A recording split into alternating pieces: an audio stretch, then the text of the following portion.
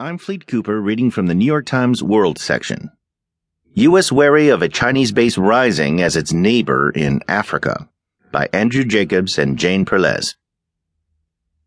The two countries keep dozens of intercontinental nuclear missiles pointed at each other's cities. Their frigates and fighter jets occasionally face off in the contested waters of the South China Sea.